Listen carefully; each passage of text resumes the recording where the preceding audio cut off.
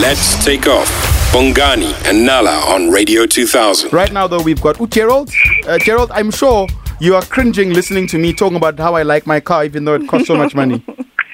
Look, I think, for you, maybe it's a tool of trade. And if you price it into your gigs, it's fine. You have to look the part. Chicks dig it, Gerald. For most South Africans, there are serious, significant challenges.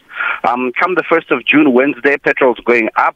And diesel. No one really knows what the new prices will be, but forecasts are 25 Rand per litre. That's scary. And to put it into context, petrol has doubled in price in the last 5 years. I remember when it was 12, 13 Rand and we were complaining bitterly. Now it's twice that, 5 years later.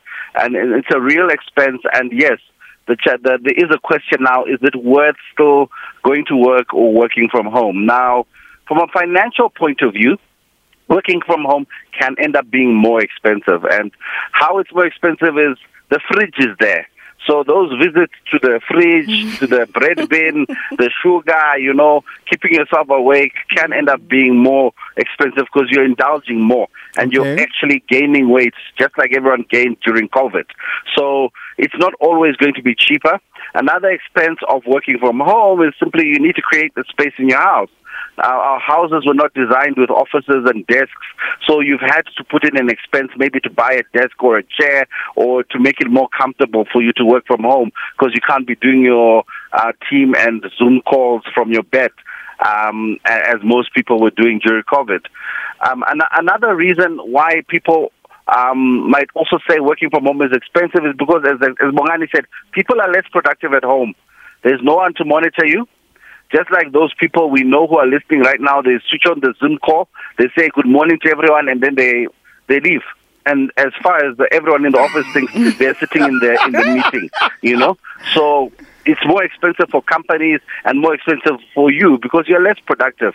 And those are the challenges. Working from work might be an alternative, especially for certain types of jobs where you need to be around people and interacting. So, generally, Gerald, the whole landscape has changed. Companies don't even have offices anymore, and the work from home is becoming a norm, a serious one at that.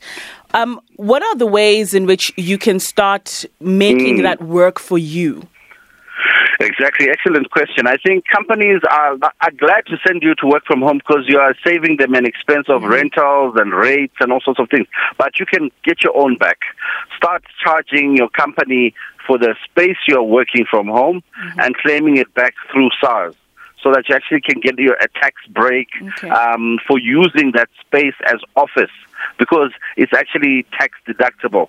So you now need to be smarter. You need to go sit down with a financial planning professional, work out how many square meters you're using in your house, and you can actually start getting an extra saving out of that, in addition to the saving you're making maybe from your non-driving. But on your non-driving, it's also increasing your costs because now you're paying for an asset which is parked. So it might also start that conversation of saying, do you actually even need a car? If you're going to be using it once or twice a week, maybe it's better to use ride-hailing.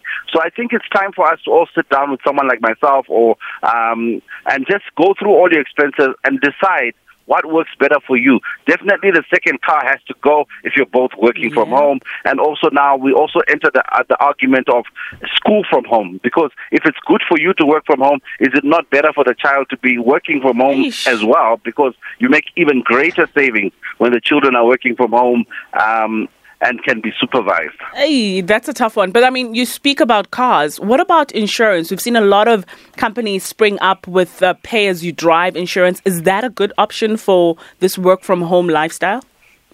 Definitely, because if you do pay-as-you-drive, you're basically paying insurance on the risk of how often you're out. And if you're hardly driving, your insurance premium should be much lower. So just bear that in mind. And also, when you do this pay-to-drive, remember that, if you do things like the food delivery, school runs, etc., do tell your insurance company about it because they also factor that into the risk.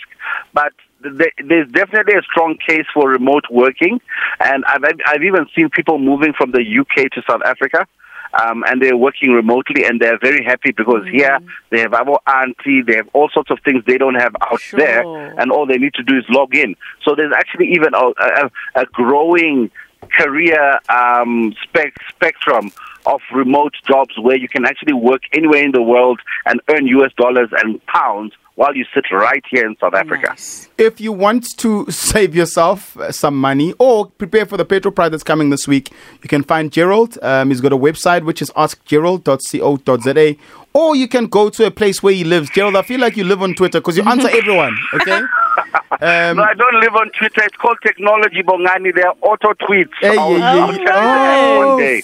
Hey, teach us, It's a bot, master. the Gerald bot. So on Twitter, you can find him at Gerald CFP. Gerald, we'll chat again on Monday. Thanks, man.